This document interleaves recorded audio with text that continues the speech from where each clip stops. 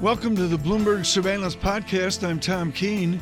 Daily, we bring you insight from the best in economics, finance, investment, and international relations. Find Bloomberg Surveillance on Apple Podcasts, SoundCloud, Bloomberg.com, and of course, on the Bloomberg.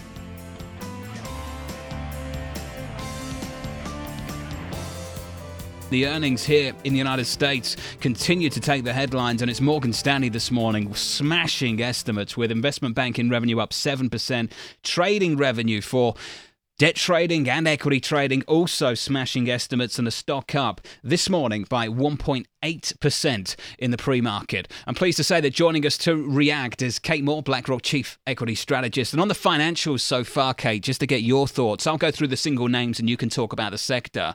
JP Morgan, they deliver a record profit and the stock is down. We saw the same thing with Goldman Sachs. We haven't seen that with Morgan Stanley, but overall we've seen really, really decent numbers. Yet a market that doesn't seem to be overly impressed. Why do you think that is? You know, I've heard a host of reasons why the market is reacting so softly to what seemed like very, very strong numbers and very solid expectations for future earnings growth this year.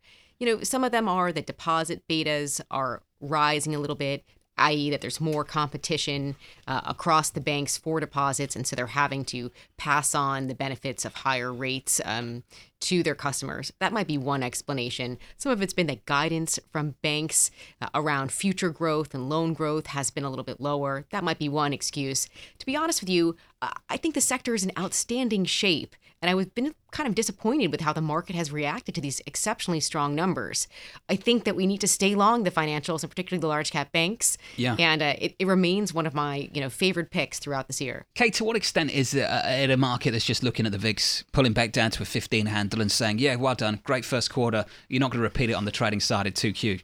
Yeah, well, that's right. I mean, look, it takes some skill, though, to be able to really benefit from significantly higher volatility. We had these high vol days and lots of plus and minus 1% intraday moves, much more so than we saw, of course, in 2017, where there was no movement. But volumes weren't huge. And so in order to really take advantage of it, I think you need some skilled traders and you need some great relationships. So I wouldn't say it has to just be about the VIX in order to continue to benefit from the trading side. Is there an efficient frontier now? I mean, Kate, if we were to wax off theoretical right now, is there a thing out there that's all curvy and stocks and bonds and I know where I want to be and maybe I even know what to do with my cash? Does that theory work still? I think we've had some sort of evolution in thinking about portfolio construction. What do we evolve to? Well, look, we've been in a period where it made sense to hold a significant amount of debt and hold a significant amount of equity at the same time. If we are right about a sustained global economic expansion persisting for the next couple quarters, for the next couple years, that we're not kind of at the end of the cycle and that rates will continue to rise, we need to be pretty thoughtful about how we approach fixed income. You've heard it from us many times, but we prefer short duration. We certainly prefer parts of the emerging market debt world over some of the long duration U.S. Treasuries. But I know I sound like a broken record because I'm an equity strategist, but I still strongly believe that equities are the place to be, even this late in the cycle, even if your returns are not going to be north of 20% this year. Kate, what's so important here is we forget about CFA 101, like level one, I'm in a panic and I don't know what this means. You look at weighted average cost of capital. I'm looking at a major famous consumer durable, which will, a staple almost, we'll leave it, the name of it out. It doesn't matter. They've only got 9.1% debt. Mm-hmm. Their cost is modeled at 2.1%, which is a 0.2% contribution to a weighted average cost of capital. This isn't in the theory books. No, that's right. And this is one of the real challenges, I think, when you're looking forward and trying to put together forecasts, but then you use historical relationships and historic balance sheets and historic sort of corporate behavior as your guide. That's always this risk, whether you're thinking about asset allocation or whether you're thinking about kind of near-term returns of driving your car by looking through the rearview mirror. And so your point about debt being relatively low, we've talked about this before, about what a great job companies have done of terming out their debt and locking in low rates, and how less sensitive they are and how healthy I think their balance sheets are relative to, say, where they were, 15 or 20 years ago, we need to be careful about using history too much as a guide. So, Kate, what are you concerned about most of all? There's no big maturity wall coming up for many of these companies. As you say, they've turned out their debt quite effectively over the last couple of years and really locked in low rates. So what's the concern? I really worry about risk appetite. We were talking about this in terms of trade and geopolitics. I think that's very present. There were three things that came up last year consistently when talking to companies and talking to investors, both on the institutional and the individual side. And they were, major concerns about where valuations were, anxiety around that, significant anxiety around politics and the impact that politics could have on, market movements. And then I think there was a lot of concern that, significantly higher interest rates were going to, be around the corner and impact companies' earnings. Here we are where the anxiety around valuations shouldn't really be there. We've compressed multiples, around the world. We're now at levels that look much more like their 5-year averages. Politics certainly has been in play, but most companies have been able to continue to operate as usual and are seeing strong growth despite the headline noise. And, as we were saying before, I'm not really concerned that significantly higher rates are going to have an impact on earnings. Places I'm watching, those small and mid cap, and I'm watching, in particular, those companies that haven't been as smart or are engaging in a new round of investment that is going to be financed by debt. Kate Moore, it's great to have you with us to get your thoughts. Thank you very much for giving your time to Bloomberg Surveillance on TV and radio through the morning. BlackRock's Chief Equity Strategist.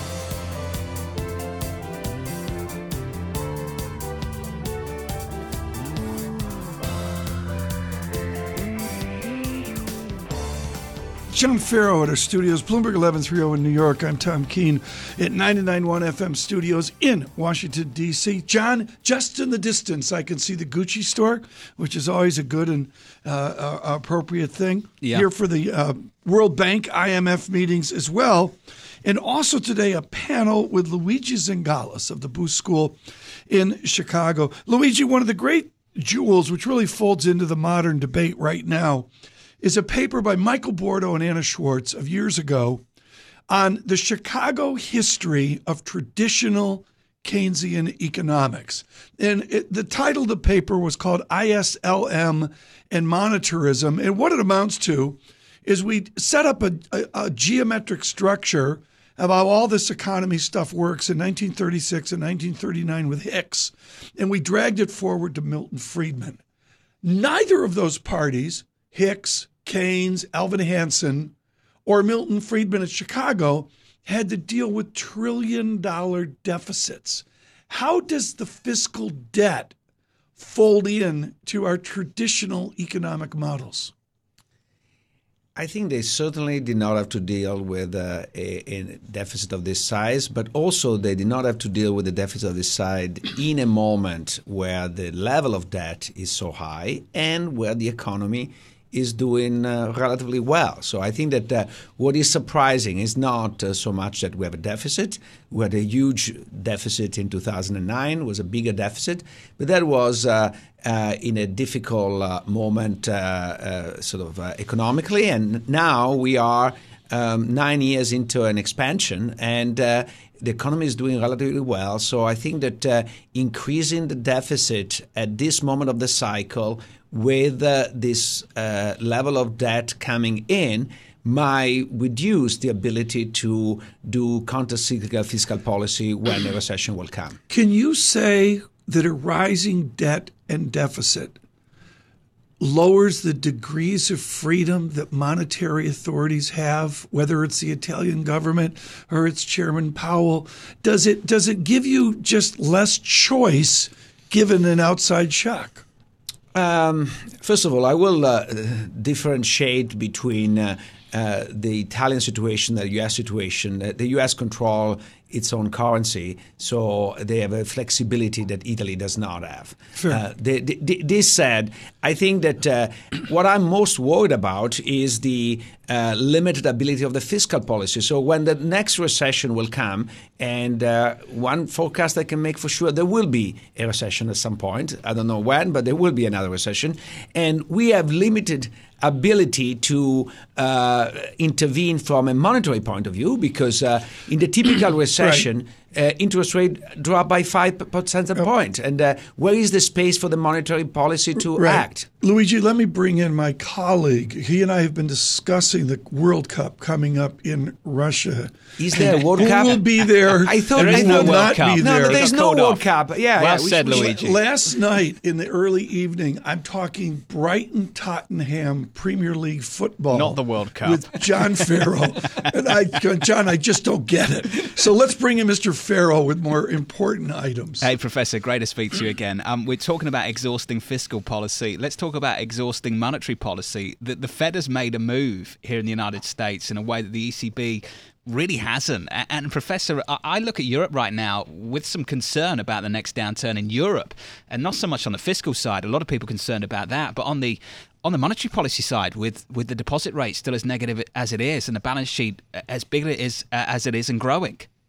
Yeah, I think that if the United States shouldn't cheer, Europe is in a worse situation, because there is no European fiscal policy to know of. And as you said, the monetary policy is basically zero interest rate. So there is not very much room. I think that there is still way to go in the European expansion. So we hope that we don't have a recession soon. But if we had to add one, it wouldn't look pretty. Well, Professor, the reason I bring this up is because arguably in Europe we've seen peak growth in terms of the absolute levels of growth that we had at the back end of last year and the beginning of this year. And yet CPI is barely at 1.5%. It's at 1.3 and got revised lower this morning on the continent. So the ECB's got a choice to make now, haven't they, Professor? They can either sort of have their credibility questioned and start moving before they get back to target, or sit here and wait, and ultimately it might never happen. Yeah, I think that the first thing they need to do is convince that having a 1.3% inflation is too low. In the ECB website is still written that the price stability means to have an inflation below 2%. And some of the ECB board members say below but close to 2%. But others just saying that below 2% is fine. So I think that the first job of Draghi is to convince them again that 1.3 is too low and something needs to be done.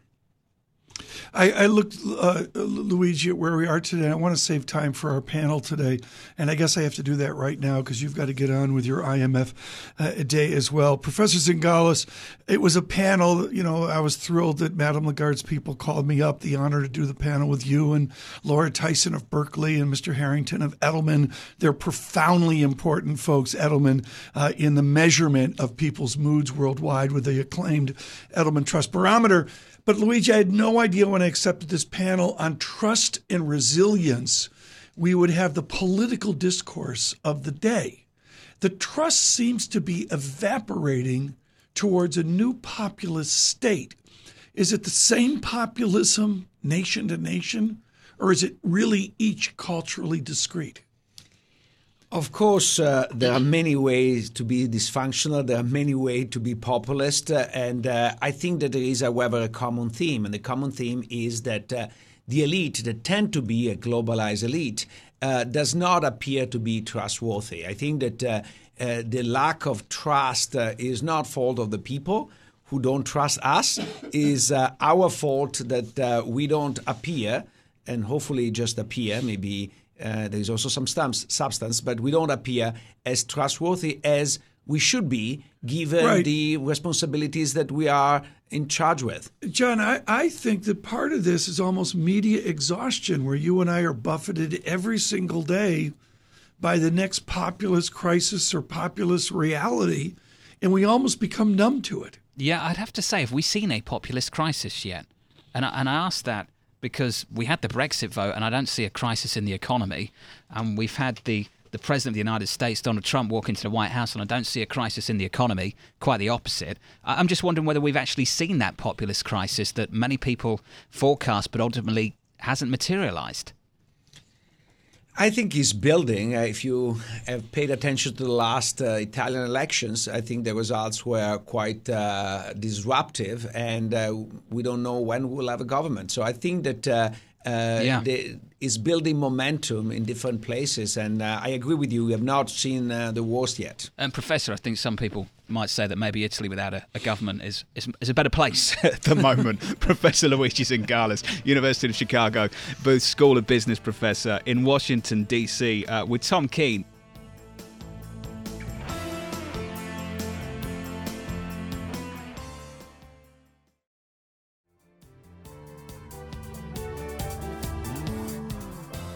To get to the markets, in the commodity market, it's been a rally that not too many people saw coming. It's certainly not at this magnitude. Up by 8% on Brent year to date, up by almost 12% on WTI. To weigh in, I'm really pleased to say that Francisco Blanch has entered the studio, the head of global commodities and derivatives research for Merrill Lynch. Francisco, what happened this year that maybe some people weren't positioned for? Well, look, I think we've had a meaningful reduction in supply driven by the cartel, OPEC and Russia. Importantly, we've had strong global growth, and that's led to maybe a faster than expected inventory withdrawal as it relates to oil, and that's pushed the price of crude higher. That's one thing. Obviously, metals, as you know, haven't performed as well, and there's another set of issues there. And on the precious side, gold has had a nice run up because I think people are starting to get a little bit nervous about policy tightening.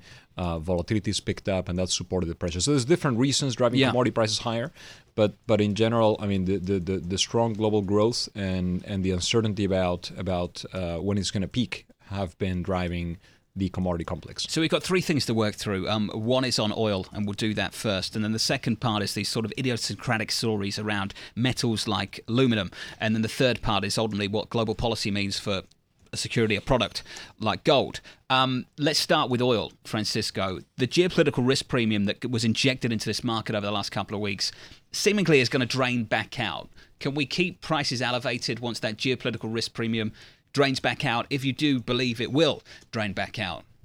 Well, first of all, I think there's a little bit of a geopolitical risk, but not a lot. If you look at the again, it depends. If you call Venezuelan production falling geopolitical risk, then yes, you have geopolitical risk. But I think that's been the main driver of prices moving higher on the supply side. Right? You've had a cartel collective cut, and then you've had a collapse in Venezuelan production that really kicked off starting right around June, July of last year, and it's accelerated into the start of this year, and that's been a big driver of the upward price move in oil prices. So I think the geopolitical risk premium is relatively modest still, and prices could definitely push higher if that geopolitical risk becomes more prominent. But I do think we're going higher anyway. We have an $80 target by the end of the quarter. We think we're going pretty much in a straight line to 80 from here. We have seasonal factors. We have cyclical factors. There's a lot of reasons to believe that in the short run, in the next couple of months, oil prices are going to move higher. Well, within that is move higher. And if we don't have a memory, Francisco Blanch, of $100 a barrel, it's a terrific bull market in oil. And the vector, as Gartman would say, is from the lower left to the upper right. Why can't oil just drive higher based on a make the global economy a great again economy? It can, Tom, and I think one of the other issues that's popped out more recently is that even though we're seeing very strong growth in the U.S. and even in Canada, we're starting to hit a lot of transportation bottlenecks here. So much of the supply that was expected to come from North America is getting clogged up in pipes. We've seen differentials to WTI in shale basins like the Permian, so Midland. Prices have really decoupled from prices in other parts of the U.S. and around the world. Same's happened for Western Canada prices. And that's I think, going to slow down investment a little bit. So my sense is that we are very reliant on a U.S. infrastructure system that is quite clogged up. And at the same time, the cartel is getting closer to a deal on June 22nd where they may either extend or at least keep a very, very close, very tight grip on the oil market because Saudi Arabia needs it, and also now Russia, with the economic pressures they're facing, they're probably also gonna be leaning towards staying in the deal. So that's what's going on in oil. I look at the going on in oil, and I guess the money question, and John Farrow is better at this than I am, is, does it fold over into other commodities? Is oil discrete, or can Francisco Blanch go long Brazil this morning? Well, I mean, definitely oil has a lot of spillover effects. To your point, there's going to be if we do break above $80 and start to see a more sustained rally, that's going to have spillover effects. It's going to move into other markets. And what's interesting about it is really that we are seeing some of it already. We've seen finally a recovery in some of the energy equities. We are seeing moves in the MLP sector. So even outside just the crude oil, right? Outside just the outright crude oil price, we're starting to see other sectors reacting, and that's because the back end of the price of oil might even move on a forward basis in the next few weeks. Francisco, there's this really interesting story in aluminium over the last couple of weeks, and it's an idiosyncratic event that Rusal has been sanctioned by the United States, and ultimately it's raised huge concern about where the supply is going to come from. What is the base case for you guys now, looking at the situation in aluminium? Well, so first thing you have to put in perspective is Rusal is about 6% of the global aluminum market, and that's and obviously that's creating pressure on the price. But we already saw the first round of tariffs adding pressure to aluminum risk premia, and that was a direct effect of the of the tariff in the U.S. Now, obviously, we are seeing a large chunk of the market being carved out. So we do think aluminum could be going to $3,000 a ton. The pressure on the aluminum price is directly proportional to the tariffs as well as to the sanctions, right? So in our view, we're talking about one of the biggest players in the market. We're talking about a large portion of the supply side being pulled out. Can you imagine if we pulled out 6% of global oil supply? Yeah. Right? I mean, that would be, 6% of global oil supply is bigger than Iraq. Iraq is 4.5% of global oil supply, to put it into context. So this is a lot of aluminum, and now aluminum is a much more common ingredient. There is some spare capacity. We're going to probably restart smelters in parts of the world that had been shut down for a while, but that's the story, right? And the politics have gotten in the way of aluminum here. Francisco Blanch, great to have you with us and to get that context and perspective. Head of Global Commodities and Derivatives Research for Merrill Lynch.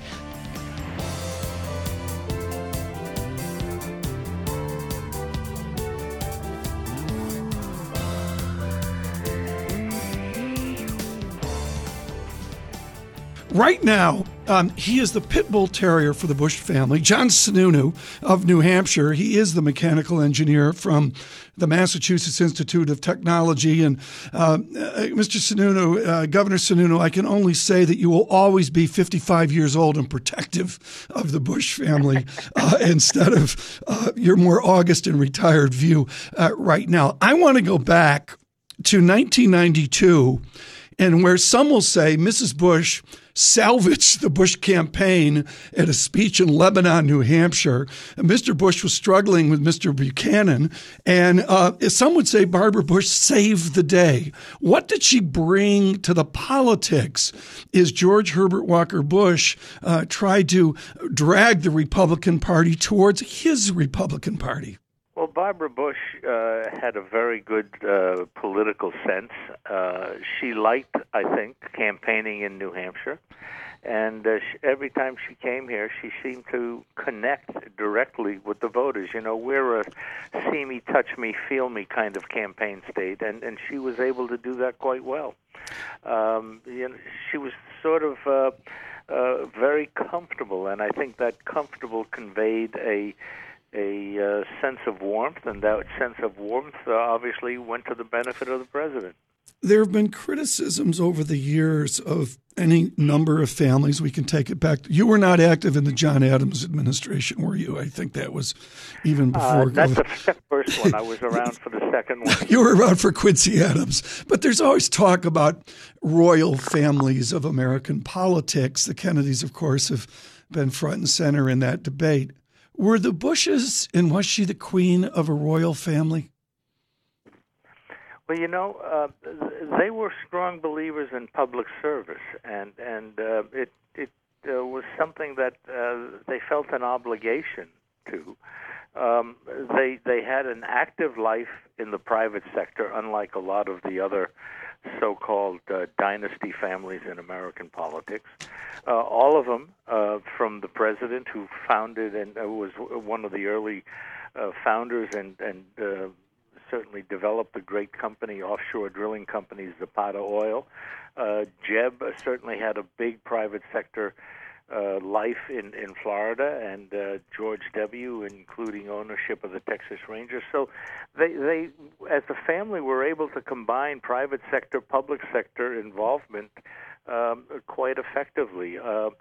I really do think that they all understood that they wanted to give a little bit back to the system. She certainly instilled that in the kids.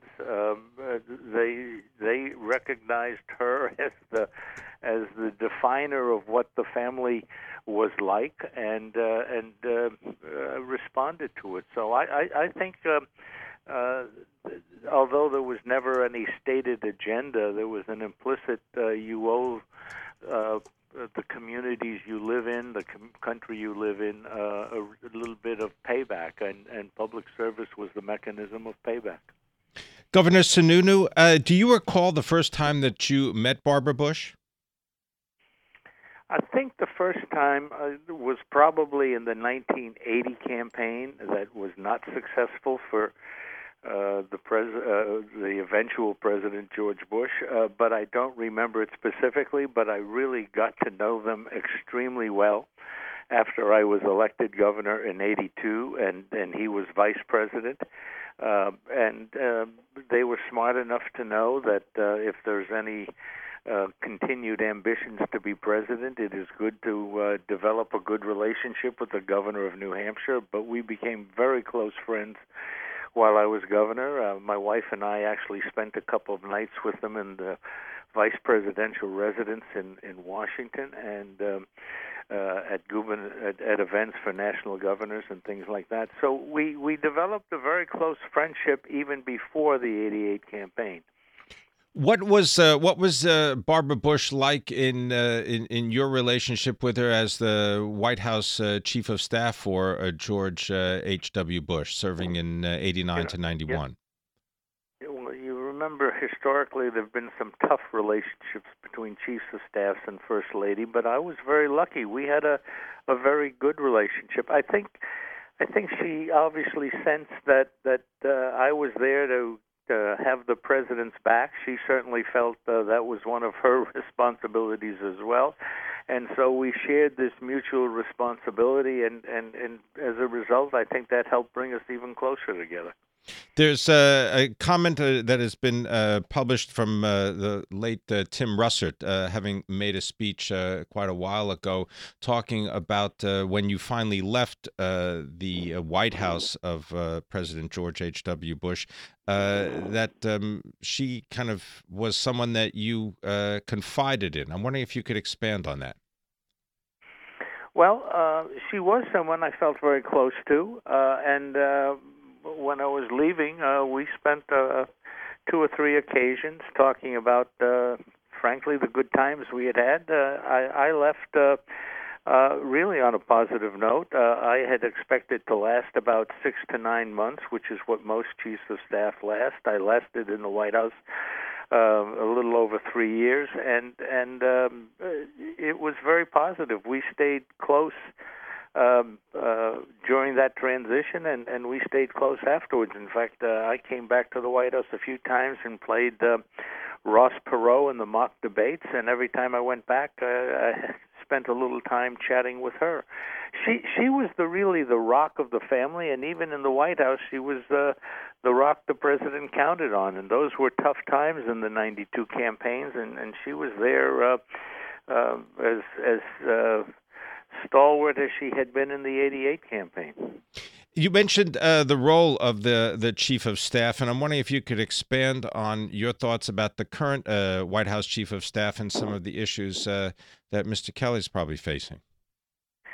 Well, I haven't had any time to spend with General Kelly, so my analysis would only be through the press that I've seen, and frankly, that means I probably don't have a real feeling for what's going on down there, so I'm going to pass on that. Okay.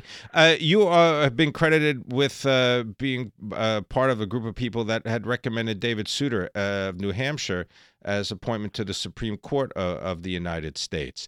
Do you have any thoughts about that recommendation and subsequent roles of White House chiefs of staff for those kinds of appointments? Yeah, if you read my book, you'll actually get the real story. I actually ended up supporting Edith Jones in the final selection. David Souter was a great Supreme Court judge in New Hampshire and a terrible Supreme Court judge when he got to Washington. It is a great example, in my opinion, of somebody who lives their life with a singular ambition and lives their life in order to achieve it. And sometimes when they get there, the person that's at the destination is different than the person that was perceived on the trip.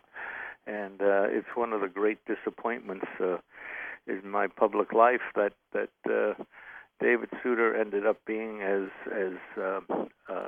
really different a Supreme Court judge than he sold both the president and all the lawyers that vetted him for the president in that process. Boyd and Gray is certainly one of the great conservatives in Washington, and he and his staff were all quite conservative. They were absolutely convinced, reading David Souter's New Hampshire decisions, that this was going to be a good conservative judge, and it turned out otherwise.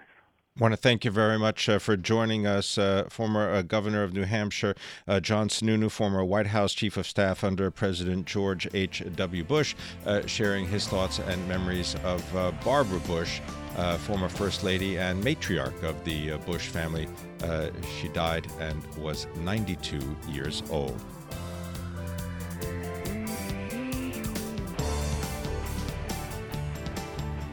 Thanks for listening to the Bloomberg Surveillance Podcast. Subscribe and listen to interviews on Apple Podcasts, SoundCloud, or whichever podcast platform you prefer.